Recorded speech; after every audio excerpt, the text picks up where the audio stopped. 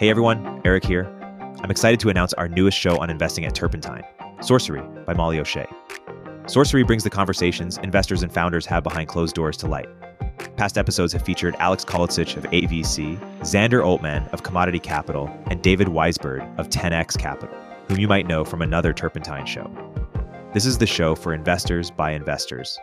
We dive deep into topics like the significance of LPGP dynamics, portfolio construction, if SaaS is really dead, AI theses and predictions, and more. Check it out by searching Sorcery on any podcast platform today.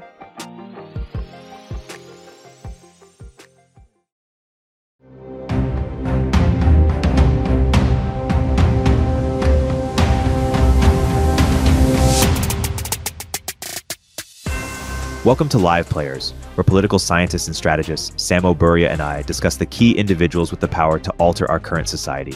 Every week, we provide analysis of the news and case studies of live players as well as key institutions and technologies that make up the global power landscape. Let's dive in.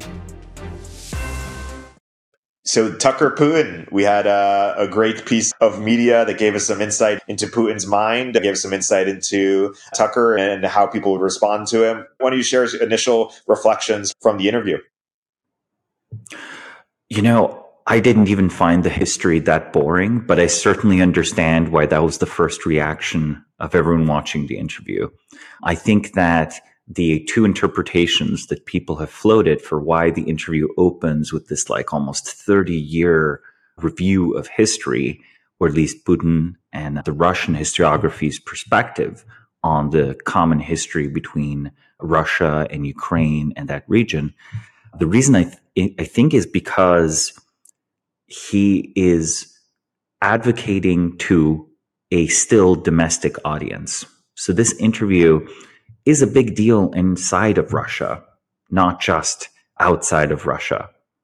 And the domestic audience basically needs to almost be reassured about the positive vision of the war, in a weird way, the humaneness of the war, the justifications for the war. Since, as was discussed at length, there have been longstanding personal ties, right? Something that's neglected today is that many Russians and many Ukrainians still have family on each side of that conflict, people that are perhaps still living in these countries. The other interpretation is it could be considered a sort of stalling tactic, but I think that doesn't really make sense since ultimately the interview was so long, right? The interview, if you are trying to basically filibuster to avoid all difficult questions, in that case, you don't extend the interview. You don't allow it to be something that goes on for 2 hours. You have it be 1 hour and you kind of waste half of it. And the other half, you go through your own personal talking points.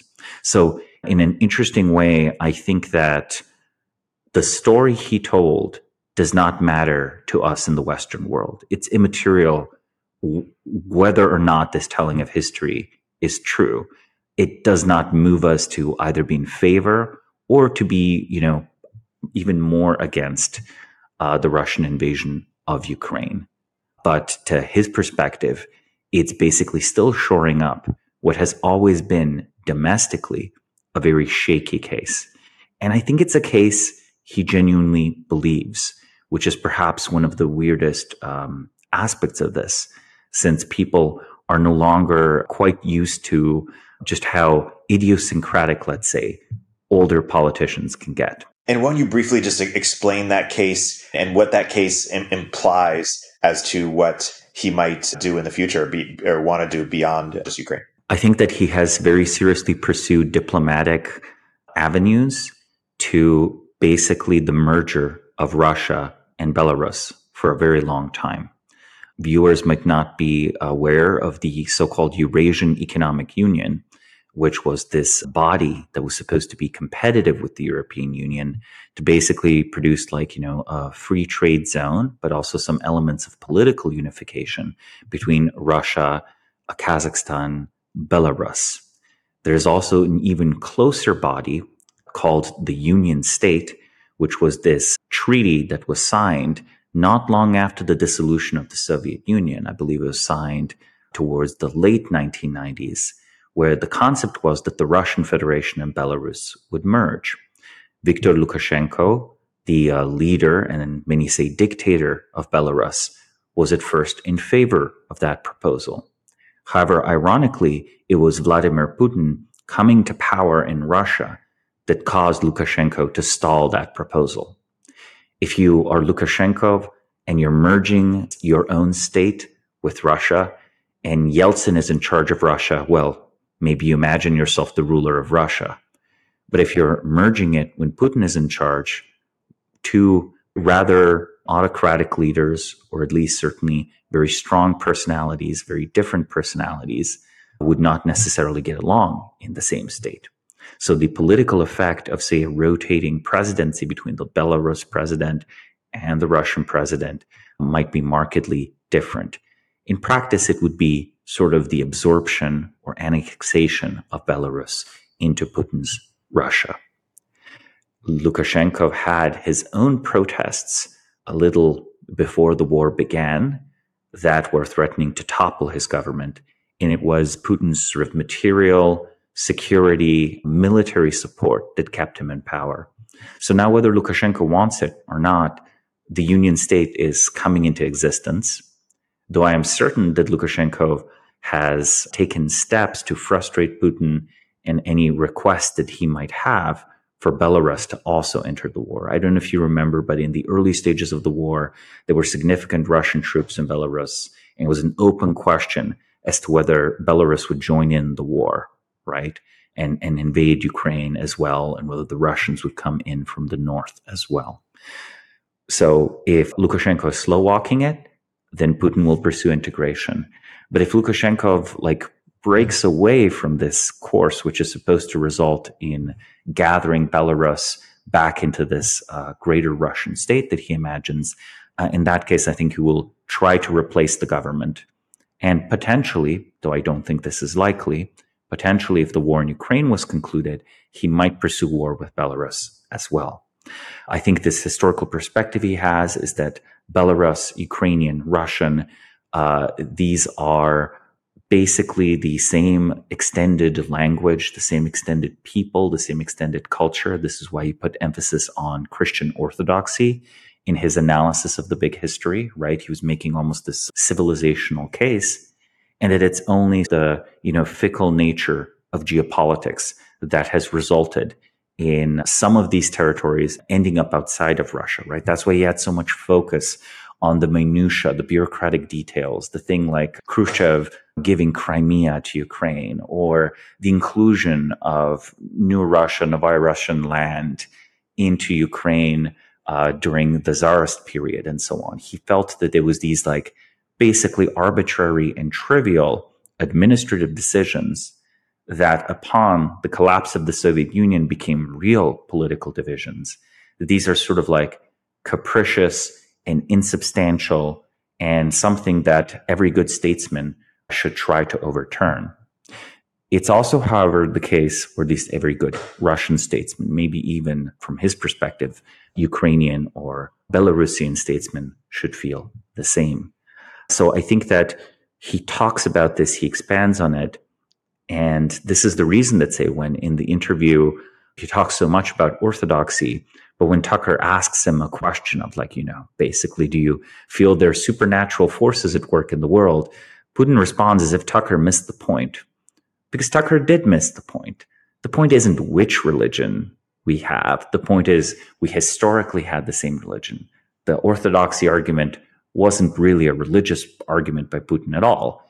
It was just an argument that, hey, these are all the reasons we're basically the same people, and this is basically a civil war, and it's unfortunate, and the West is somewhat to blame, but somewhat to blame is this strange idea they've gotten into their head that they're not Russians, which of course the Ukrainians disagree with, especially now, but the dimension there was missed. And I think Tucker was just trying to play to his still predominantly conservative audience, where the question of whether Putin is personally religious is very important for whether Putin is a good man or not, right? That's the kind of expression that even if you are religious in Russian politics, you would not raise it.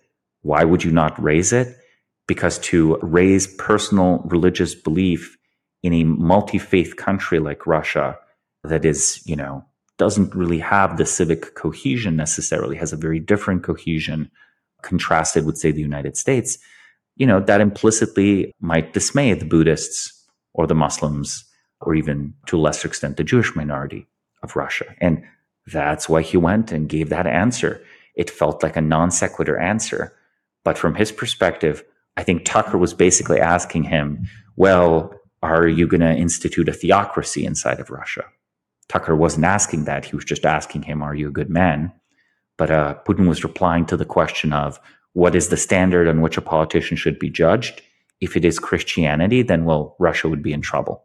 Some people saw that interview and said, hey, if he's commenting on the cultural, linguistic sort of similarities between the Ukraine and Russia, what does it mean about Poland or other places? Is Putin an ethnic imperialist? What are your thoughts on that? Noah Smith wrote a piece saying, the war is ultimately about Poland, actually. I think there's some element of truth to this, where many of the arguments that he uses for discussing, say, why Ukraine is a problematic state also apply to Poland, right? He uses this argument that there is a desire to build up military potential, right? Poland has a sort of a 4% of its GDP is currently spent on defense. I think this is wise, but note this is much higher than the EU average. It is beyond the 2% minimum that's basically suggested by NATO, a minimum that many European countries failed to meet. Poland is also described as a geopolitical stumbling block in a possible collaboration with Germany, where he talked at some point about the delivery of gas into Germany and how he thinks it's a geopolitical mistake for the Germans themselves because it will result in their economy no longer being competitive. However, having said all of this, I think a Russian invasion of Poland is wildly implausible in the near future.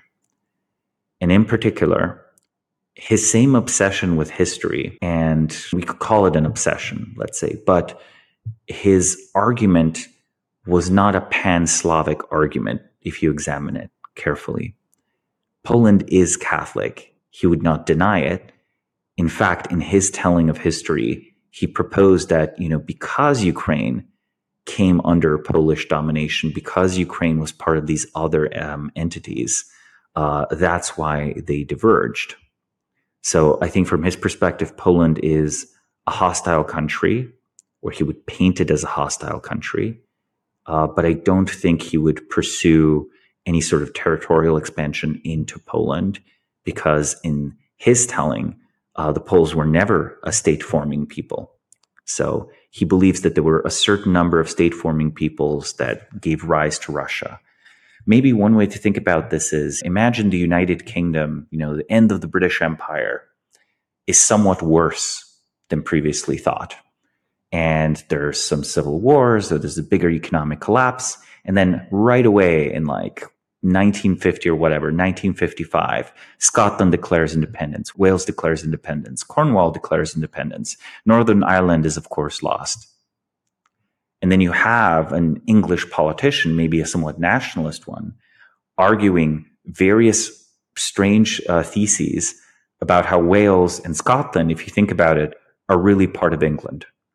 And pointing out obscurities such as that, the Acts of Union actually came under a Scottish king unifying with England because Scotland failed and bankrupted itself with a major colonial venture and basically needed to be bailed out by England, right? So that analogy might make sense. That in itself would not mean that it's necessarily that hypothetical, nearly destroyed Britain or England would be a threat for the Netherlands, let's say, or Denmark. But it does mean it might regard, say, France or the United States or these other countries with hostility. So thinking about this, I think that the Baltic states perhaps are in some danger because there are significant minorities of just Orthodox Slavic people there. He is, I think, pretty intentionally pursuing this sort of vision of a clear alternative to the West. And I think in his perspectives, the Poles, the Czechs, the Slovaks, Slovenians, Croatians, historically, they're part of Western civilization. So he would sort of draw the line there. That's a good overview. He would see them more of a liability than an asset. And rightly or wrongly, his belief is that if you unify Ukraine and Russia in the long run, inevitably the resentments will fade away. And I guess, I don't know, the Ukrainians will learn Russian or something, and they'll forget that they were ever Ukrainian. I imagine you'd be dubious of that. I think that at this point, there will be always a committed Ukrainian nationalism. There is historically always this case that war, especially very brutal war, especially prolonged war, generates a kind of resentment. Now, that doesn't mean that Ukraine will keep all its territory, or that all the territories that now speak Ukrainian will always speak Ukrainian. However, if you needed heroes, right? In this long interview, he complained that the sort of only nationalist military heroes the Ukrainians can find, who are unambiguously Ukrainian, rather than the shared ancestors of both Ukrainians and Russians, were World War II era Nazi collaborators. Well, Putin, he's undone this with his own actions. If I'm a Ukrainian nationalist 100 years from now, I'll talk about Zelensky. I'll talk about the current fighting forces. I'm not going to have to reach to a World War II era puppet state. Like, that's not going to be necessary. So in other words, the moral and historical case for Ukrainian nationalism has been made by this war. So if I were provocative, I would say that Putin's case was much stronger historically before the war. This is why when, you read history to make history, you kind of have to be careful. When you try to make history, you might just write another chapter that makes your telling much less compelling. Say more about the political and economic calculus that Russia is going through in terms of right now, the situation that they're in. The next few years, what do you expect from them? How do you think this is all going to play out, in addition to sort of how, Putin thinks, spiritually or aspirationally or morally? What are the facts on the ground? The concrete situation here is that the Western sanctions have failed. The so-called crushing sanctions that were supposed to basically crash Russia's economy have not had that result. If anything, Russian economic performance seems surprisingly strong. Russian bilateral trade with China is up. The Russians have even started expanding artillery shell production and have begun manufacturing these drones that they were initially buying from Iran. I don't know if you remember, but a year or two ago, it was a pretty big deal when Iran started selling drones. This means that they are slowly expanding their military production, and they are suffering no budgetary shortfalls, and they have managed to find replacements for most of the Western economic partnerships. And let's not forget the Ukrainian economic partnerships. Before 2014, the trade between Ukraine and Russia was significant, right? So the result of this is, I think there is no economic pressure on Putin to end the war. There is a certain amount of political pressure and different leaders who might propose that he is failing at the war. Since the failed coup or pseudo-coup or protest by the Wagner private military corporation, right? You remember that strange drive down the highway with Prigozhin? I think that since then, the amount of criticism or disagreement in public has gone down as well in Russia. There's no political discourse that might suggest that this is being deeply mishandled. It's all varying shades or degrees of what the best approach is, and no significant comment on whether the head of state has made any significant mistakes or not. So I think there's very little political capital to mint inside of Russia because the opposition is so feeble and has been so thoroughly crushed in a failed coup. Whenever you have a failed coup, it makes future coups much less likely. Whenever you have a successful coup, it makes future successful coups much more likely, right? This is why you sometimes see these like almost failed state situations where there's a coup and then 2 years later there's another coup. And then, of course, you expect it doesn't end for a little bit, right? Because every time this works, it's a signal to elements of the military that, yes, we can seize power or we're actually in charge. And then if something fails as spectacularly as the, Wagner's attempt to influence Russia, right? Because it's not even clear they had a worked out attempt to replace Putin. I think if it fails so spectacularly, it's very much a negative signal. So Putin stays in power. Russia does surprisingly well economically. Russia has increased its military spending. So this means that also military production goes up. They probably will not be any faster at developing new weapons, but they will probably be successful in scaling up the production of their latest generation of weapons. So they'll start building more of their relatively modern, though low-cost tanks. And they're going to start building a lot of these very cheap Iranian drones. Honestly, one way to think about the Iranian drones, by the way, is that these are like guided cruise missiles that you can build from off-the-shelf Chinese parts. So they cost $50,000 a piece. Like, contrast that with some of the other drone designs that are in play in this war, and you realize how just scaling that up, just assembling more and more of them, again, from fundamental components you just buy from the Chinese, I think that could be very, very damaging in the long run. And that's like a formidable weapon. The Russians will honestly pursue basically a kind of regime change in Ukraine. So I think their first goal will be basically, okay, this current government has to go. It's okay if it goes a few years from now, but it has to go. And we need some sort of ceasefire, but the ceasefire will not be a serious ceasefire. It won't be something that I think their side will intend to respect. I think it'll be something along the lines of, we need 5 to 10 years of breathing space, and for presumably the United States to weaken further. And then we will continue the war until such a point where there's either a favorable government in Ukraine that once more aligns with Russia, or most of the territories are piecemeal incorporated into Russia. So will they succeed at this goal? Probably not fully. I think this is one of the key reasons that Poland is important. If they achieve notable success, I suspect there'll be a certain point where Poland might actually send expeditionary forces into Ukraine. That will be somewhat dangerous, but much less dangerous than if the United States was fighting there directly. So if the war goes very badly for Ukraine in its future phases, Polish involvement is likely. If the war goes well for Ukraine, well, it's going to be one of those frozen conflicts with devastating long-term consequences for the economic development of the country.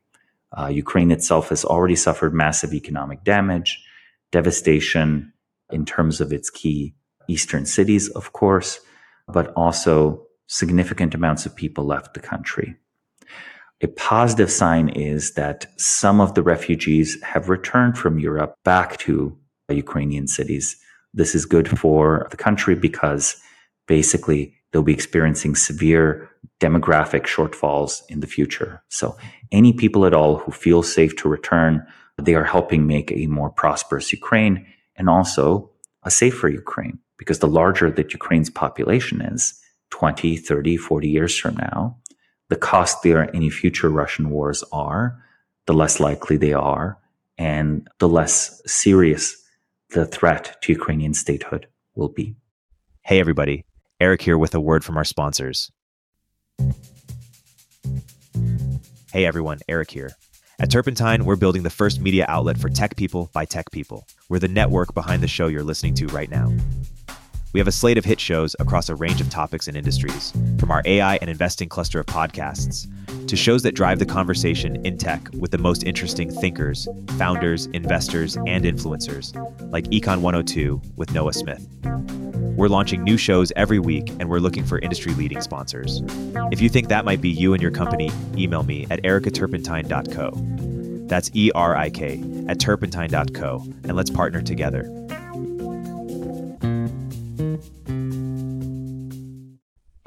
The tech world turns to the Brave browser for its unbeatable privacy protections. But did you know that Brave also has a private ad platform? Brave Ads offers first-party targeting, and it's been cookieless since day one, so you can relax while third-party tracking cookies disappear from the web. Today, millions of people turn to ad blockers to avoid being tracked and pestered online. But Brave's new ad model aligns incentives for users and advertisers. Users earn rewards for viewing ads, which they can save, spend, or pass along to their favorite creators. And advertisers score points for respecting user privacy, generating ROI without invasive tracking. So whether it's high-impact announcements on the new tab page or keyword-targeted ads in Brave Search, Brave offers diverse, private, future-proof ad formats for all your business goals. Join the future of advertising at brave.com/ads. Mention MOZ when signing up for a 25% discount on your first campaign. Because you mentioned Poland, let's segue to a Bismarck brief you wrote about the transformation in Poland. Why do you unpack some of the major points that you were making there? Poland's political economy has undergone this very fundamental change since the end of communism, right? In particular, we should remember that Poland did not have a really native communist revolution of any kind. Rather, a Soviet-like system was imposed by the Russians after World War II. As part of this, they undertook a pretty intentional social engineering effort in Poland. For example, the shipyards, ironworks, all of these large industrial operations that were built in Poland were at the center of sometimes entirely new cities, other times rebuilt old cities. Many of these cities had been destroyed by the devastation of World War II. So even when you have a historical city like Warsaw, like because of the terrible fighting that occurred there, and both by the Soviets, Nazi Germany, also the resistance forces of Poland, many of these cities were nearly completely demolished. The Soviet approach to how to have a communist regime take root in this country was just one of raw social engineering. Their thinking was that if we urbanize the rural population, if we build industrial style towns, then there will be a proletariat. And the proletariat will, at least in theory, Marxist theory, be in favor of this system of government. So if you eliminate the power of the Catholic Church, if you eliminate the large landowners, if you eliminate the bourgeoisie, which is easy because all the cities are destroyed, and all you have is a country of proletarian towns, they're going to be in favor of continued communist government. Things didn't quite work out that way. However, many of the leaders in Poland were educated in this system. So once communism ended, and of course the Soviet Union withdrew and collapsed very quickly after, the first priority is, well, social engineering has transformed our country into a really statist country with these relatively large companies. Can we reverse this? Can we undo this? Could we encourage the creation of a different political economy, that is a different economy of political action, where a reversion not to Russian communism, but a kind of Polish socialism would be impossible? Because of the long occupation in the mind of many of the key statesmen of the era, many of the key intellectuals of the era, there was a very strong connection between any kind of socialist system and tyranny, because it was this, again, foreign occupation. And the belief was that even if the foreign occupation is gone, the structural aspects that lead to it, like large, extremely consolidated state-owned companies, that these levers of power have to be disassembled, and cannot just be disassembled, but must be actively re-engineered. And to a great extent, I think Poland has succeeded at this, in that it intentionally encouraged the creation of many small and medium-sized businesses. It has become a nation of shopkeepers, to use the sort of Adam Smith phrase and Margaret Thatcher phrase. This leaves it with some disadvantages, though. The communist economy was very inefficient, very specialized to operate as part of this, Warsaw Pact concert where it fulfilled a specific economic role. So, of course, when you remove it and you encourage the creation of small businesses, many small businesses come into being. But this as you develop a new economy, these new small firms, well, the most natural future direction would be for them to consolidate. This kind of consolidation has not yet happened in Poland. So not a formally state-owned enterprise staffed with political appointees, but more like, will there ever be a Polish Samsung or a Polish Apple or even a Polish Spotify or a Polish SpaceX? These kinds of giant companies don't form very naturally in Poland's current economic environment. For now, at least, a lot of what they do has been, a lot of the larger investments have actually come from Western Europe.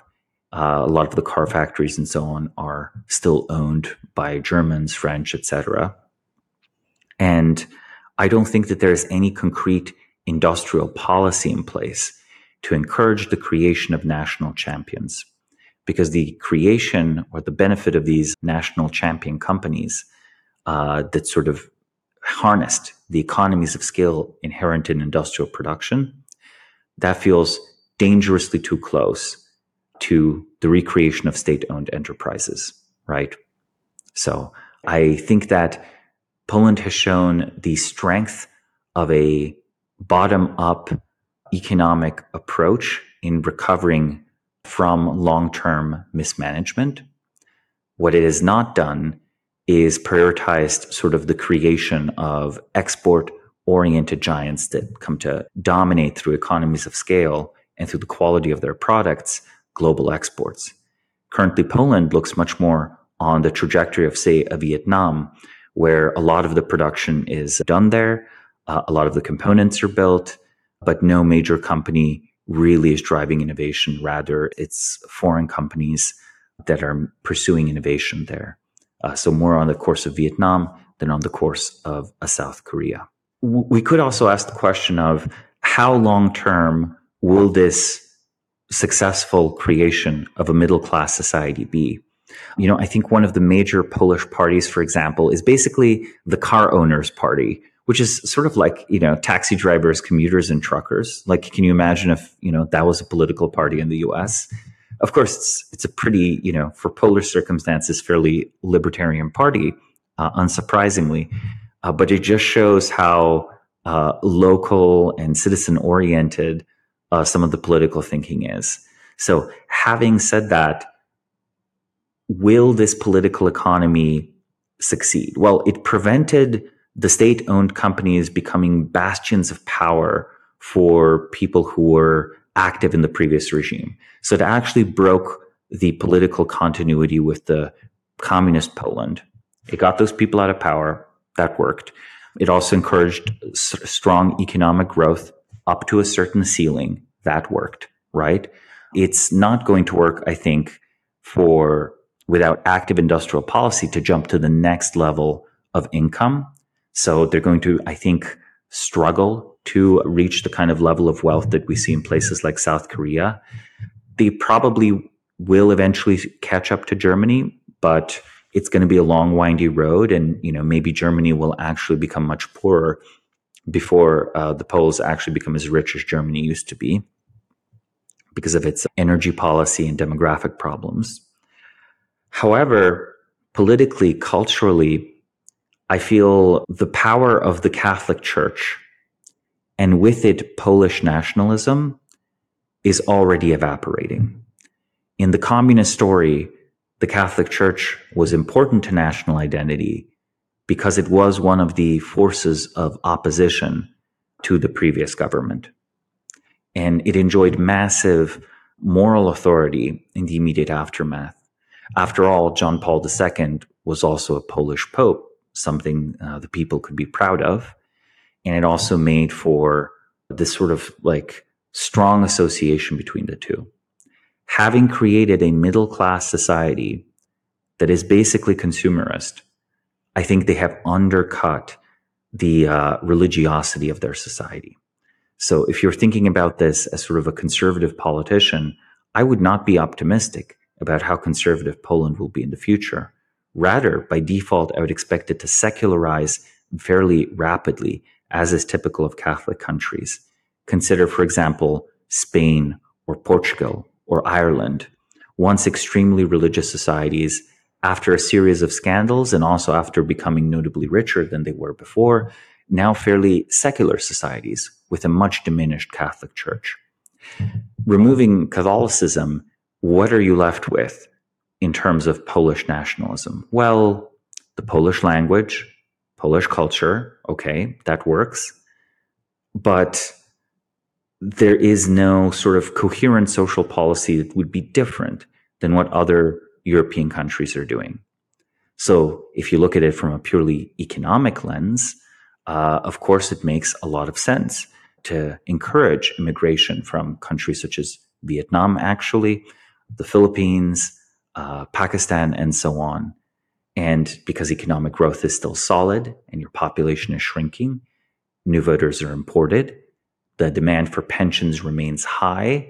I think over time, Poland will find it tricky to maintain the defense expenditure that is required to be secure from Russia. Because Russia, again, is not a benign country. The reason why Russia is unlikely to intervene with Poland is because Poland is relatively strong and becoming stronger. Poland will find it difficult to maintain that high level of military spending simultaneously with a ever-worsening pension burden as its population undergoes demographic transition and as its fertility is almost certain to decline notably as the societal values come to match Western European values, right? So it's not that Catholicism in particular is that vital to fertility. There are all sorts of other approaches one can have, but the decline of Catholicism is an indication of cultural convergence and modernity in Poland. So it is happening at the same time. I'm sure it cross-influences the fertility, but it's a strong indicator. I think the fertility will go down as well over time. And then you basically have the same political economy that you see in Western Europe. You no longer have a nation of shopkeepers. What you instead have is a nation of the taxed and those on whose behalf the country is taxed, as is commonly seen in a lot of Europe, where in the class of people who are doing the taxation, it's actually going to be the older generations. Like the pensioners all over Europe are generally in favor of large wealth transfers. So this is different than what you might see in the United States. In some cases, such as Portugal, actually, the right-wing parties do notably better. So not center-right, but even far-right parties do much better among voters under 35 and 40. And they do relatively poorly with older voters. So you have an interesting dynamic in Europe that's not seen in the United States because of the older population, the much more sluggish economic growth, and the ever-rising burden of transfers to an ever older population of pensioners, where the question is like, how are you going to achieve that? And then if you try to, basically import more people, some countries will have done a good job. Other countries have done a bad job of culturally integrating them. It's not as clear a win as it is in the United States. The result is like often lackluster economic growth, internal divisions, culture war as well. I think being a Polish nationalist is already controversial right now, but I think it'll become more controversial and culturally coded. So I expect the ambient level of patriotism to decline. And then that will be reflected in support for things like military spending in the future. So I think Poland's situation right now is that it will become a normal Western European country. And to Polish people, this probably sounds great. But I think if you spend a lot of time in Western Europe and you think about its future, one is rather hopeful that the Polish find some alternative. A couple follow-ups. Talk more about Poland's role within Europe or how it interplays with the rest of Europe or what its success portends about Europe. Well, Poland is, I think, a natural political ally to the United States with regard to policies in Eastern Europe, because they have a vested security interest in the Baltic states remaining independent and at the end of the day, Ukraine remaining independent. And for Russia, who they share a border with the exclave of Kaliningrad, this is an existential political question. Germans or those in France and so on, for them, there are no big consequences if Ukraine were to fall. And for the Germans, at least, even though they ideologically are currently set against it, and probably also set against it because of their affiliation with the United States and the pressures that they experience from the United States, I think that they will basically find a perpetual temptation to rely on Russia once more for energy. Let's remember that a lot of these energy deals actually go back into the Cold War. People were debating the wisdom of pipelines from Russia in the 1980s already, right? So this was proper Cold War era. There were energy exports from Russia to Europe, and pipelines were being built and discussed and debated. So at the end of the day, geopolitically, Germany is never that interested fundamentally in what's happening in that part of the world. Poland is. This means that among EU countries, there is a constant disagreement as to the set of priorities one should have with regard to Eastern Europe. Secondly, Poland and many countries such as Hungary, the Czech Republic, Slovakia, the Visegrad Group, but also all new members in general, tends to have a more libertarian approach to business, where they don't want to hyper-regulate quite as much as, say, France and Germany do. Because France and Germany are, of course, in favor of regulation, since regulation protects incumbents in a market. And in the European common market, who's the newcomer? A new Polish company struggling to grow. And who's the incumbent? Well, an old German company, probably founded in 1903, that Germans don't want to fail. So there's an implicit sort of logic, protectionist logic, hiding under the surface of the overregulation of the economy coming from Brussels. The logic is, how can we set rules where we have full access to Eastern Europe's markets, but our largest companies are not threatened by competition from Eastern Europe? And the answer is, you raise barriers to entry. Like, you open the market up to between the countries, you eliminate trade barriers, but you ratchet up the regulations that apply to all of these countries. And then the larger companies can endure those burdens better than any new competitor or upstart competitor might be. So that role in Poland is also this kind of, it's also one of the few European countries with solid economic growth. So the political incentives of Poland's leadership are different. They can, to their voters, promise to divide a future pie that is larger. This is not a promise the German leadership can credibly make to German voters. All they can say is, as the pie shrinks, you will receive your fair share of the pie, and it's good that the pie is shrinking because that's good for the planet, and we will emit less CO2. It's not that our economy has shrunk, we're emitting less CO2. Another thing you say about Poland is that it is a more egalitarian society or more equal society. Talk a little bit about that, more about how much that matters for social cohesion. Is that something that's overstated by sort of death rules? What is the right way of thinking about the role of that inequality plays in society? Yeah, like wealth inequality is just actually kind of low in Poland. And one way to think about it is that most people have only begun to accumulate wealth. And the sort of differential between the different classes in Poland is for now very small. I think if future economic dynamism happens, the inequality will basically shoot up just as a natural consequence of some people lose, some people win. In relative senses, everyone is, of course, getting richer in that scenario. If you examine modern South Korea, it's almost like cartoonishly unequal from the very richest to compared to the middle class. The United States has relatively high inequality as well, though also degree of mass affluence that's still rare in the world. For Poland, the equality is not currently state imposed. It's just sort of an artifact of how this very small scale businesses operate, right? There's not like someone that's like super wealthy. Necessarily, there are not that many Polish billionaires yet, but there are many people who own these small businesses. The businesses that are run in such a way that they can't scale. It's kind of impossible to scale a mom and pop shop. It only gets driven out of business, and then maybe mom and pop work for the chain that came in, etc. The equality is vital, I think, for the establishment of a sense of national solidarity, right? So I think that countries that have lower inequality, all else equal, which is very rarely the case, high equality nations, all else equal, tend to be more nationalist because generally speaking, your destiny is tied to the destiny of your fellow citizens. With a sufficient amount of wealth, of course, you can purchase exit from it, which is good, especially if one is persecuted.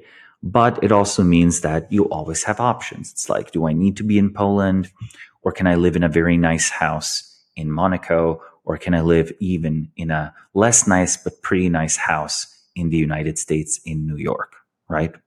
These sorts of decisions, these sorts of thoughts, they matter at the highest level of talent. And then the delta also between going into politics or, say, creating a company is smaller. It's very easy to argue to someone in Poland that if you're exceptionally talented, you should go into politics. That becomes harder to argue in the United States, except for the very highest offices, mostly because the route is not as well remunerated. So one way I could phrase this is, in a relatively equal Poland, the brain drain between sectors, it's not brain drain between countries, but brain drain between different sectors of the economy, it's very low, right? And this means that you will have smart people in many different industries. In the modern United States, until SpaceX emerged, you were making a clear mistake if you became an aerospace engineer rather than a software engineer. And many, many people I know who trained to be pharmacists, who trained to be doctors, who trained to be physicists, who trained to be mathematicians, who trained to be aerospace engineers, of course, pivoted to just becoming software engineers or maybe company founders if they had some sort of commercial experience. Poland will basically not, it will have a more even distribution of talent. So again, this equality aspect sort of helps if you're trying to develop in several directions simultaneously from a relatively low starting point. And I think this is one of the reasons you have this sort of political science result that around the world, when you look at the underdeveloped countries or lower middle income countries, a low inequality index is tied also to low corruption and relatively good public health outcomes and so on. In the big picture, I think this breaks down, and I think that these measures are missing something. But I think in these early stages of development, or in the stages of, say, recovery from communism, these are good developments. Because let's consider, not all inequality is created equal. The rapacious oligarchs of Russia and Ukraine were the result of privatization, where the large companies remained large and were sold very cheaply to politically connected people. These were not Elon Musk's, right? These were not Jeff Bezos's. These were randos sometimes, and they misran these companies terribly, and no one could really replace them because the company had government favor. So the companies underperformed. They still had benefits of scale. Scale is very important, but they underperformed notably. One of the only functional Russian companies, Yandex, was not that. It was actually a bottom-up company that is now sort of in the process of being integrated into Russia's politics. But this meant that both the pre-Putin regime and the Putin regime had a lot of people who were very wealthy and were politically well connected and could focus on extraction of wealth and understood their core skill to be basically a form of taxation. Maybe not explicit taxation through redistribution, but taxation through monopolies, favors, special treatment in courts, etc., collecting rent, as economists would say.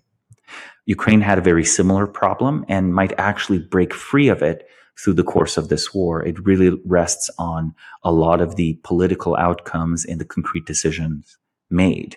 Since war, in a way, is an artificial equalizer, especially a defensive war, right? We are all in this together. We can't leave. In fact, if I try to leave as a man, I'll, be conscripted on the border and sent back to fight on the fronts. That was happening earlier in the war. So we might as well do the best we can with this collective effort. It's like the impossibility of exit results in a kind of bridge burning that even if people are not materially equal, well, everyone's future is at stake and we're faced with a similar set of problems. So, artificially making society equal or pushing it into war, almost always bad. Finding yourself in a defensive war, sometimes it can actually fix the politics of your country to a very great degree. Even systems that are very, very broken, right? I would argue that, Stalin's government within the Soviet Union became much more powerful after Hitler's invasion, right, than it had ever been before, and received much broader and deeper support than it had before. It certainly is the case that many factions of Russian society that had been opposed to the Communist Party came to be aligned with it, including the Russian Orthodox Church around 1944 and 45 was like sort of endorsing it as a Christian duty to defend the Soviet Union versus Germany. For Poland, though, to return to Poland, it faces an energy challenge because it does not have a lot of fossil fuels, and it cannot burn the fossil fuels because it's sort of stuck in the complete regulatory chokehold of Europe's green policies, which will always be enforced by countries like Germany. It has relatively cheap electricity and could have much cheaper electricity. I suspect that depending on how rapid the cultural convergence is to Western Europe, Poland might develop the means to have nuclear weapons at its disposal. It has nuclear reactors that are scheduled to be built. I think the security argument is very strong. I think that if, say, the Baltic states were ever invaded by Russia, which I do think is plausible, but I would expect that to happen only after Russia has considered the Ukraine war basically finished and has even more closely tied Belarus, because you cannot really operate in the Baltic area without Belarus's cooperation. If those two preconditions are met and Russia invades, I'm not sure NATO's Article 5 will be quite as ironclad as everyone pretends.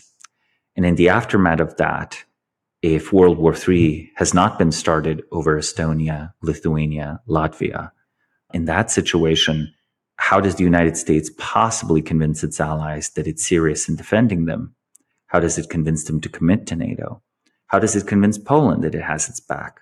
Well, in that situation, an informal agreement with Poland that if it develops nuclear weapons, we will look the other way on non-proliferation treaties, I think it starts becoming very probable. So I would say, I would put 15% odds that, actually 20% odds that within the next 20 years, Poland has nuclear weapons. And this is one of these things that I think seems fantastical because we're used to Europe as a peaceful and stable place where countries don't develop weapons of mass destruction. But it's been in our recent history. The US wasn't in favor of France or Britain developing nuclear weapons, actually. They had to do it on their own.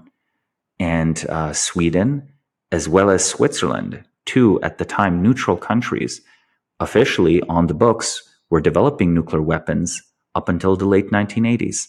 They only stopped developing those weapons. First off, they could have completed developing them, but that in a way almost makes you a target. You want to be very close to having a nuclear weapon, but not have it if the big boys, that is the United States and Russia, are fighting a nuclear war, because you don't want to be struck preemptively. You do, however, want to discourage conventional attacks on you as a small state or a medium-sized state. So the result of this was also that, say, the Swiss and the Swedish invested in aerospace because they needed their own fighters to deliver the bombs. They never pursued missile technology, but a fighter can do a pretty good job anyway. A bomber can do a pretty good job anyway. And as the Soviet Union collapsed, they moved away from this.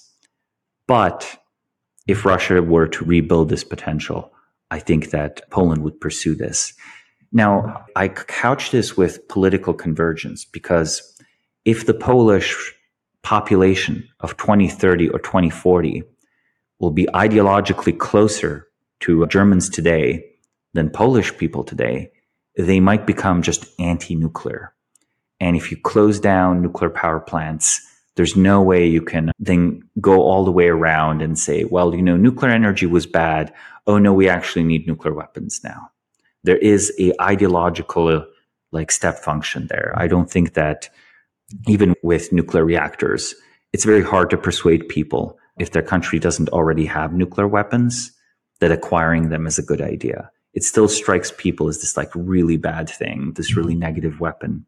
Is there anything we haven't discussed relative to Poland or to Russia that you think you want to leave the listeners with? I would be much more confident in Poland's future if it remained in NATO but left the European Union.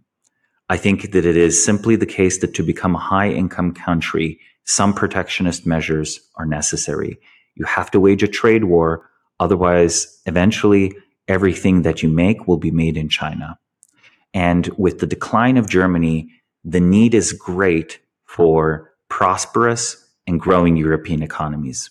If your economy has been stagnant for a very long time, extremely negative and extractive political processes lock in. Your elites, perhaps not Russian oligarchs, but still are used to extraction as their main mode of operation.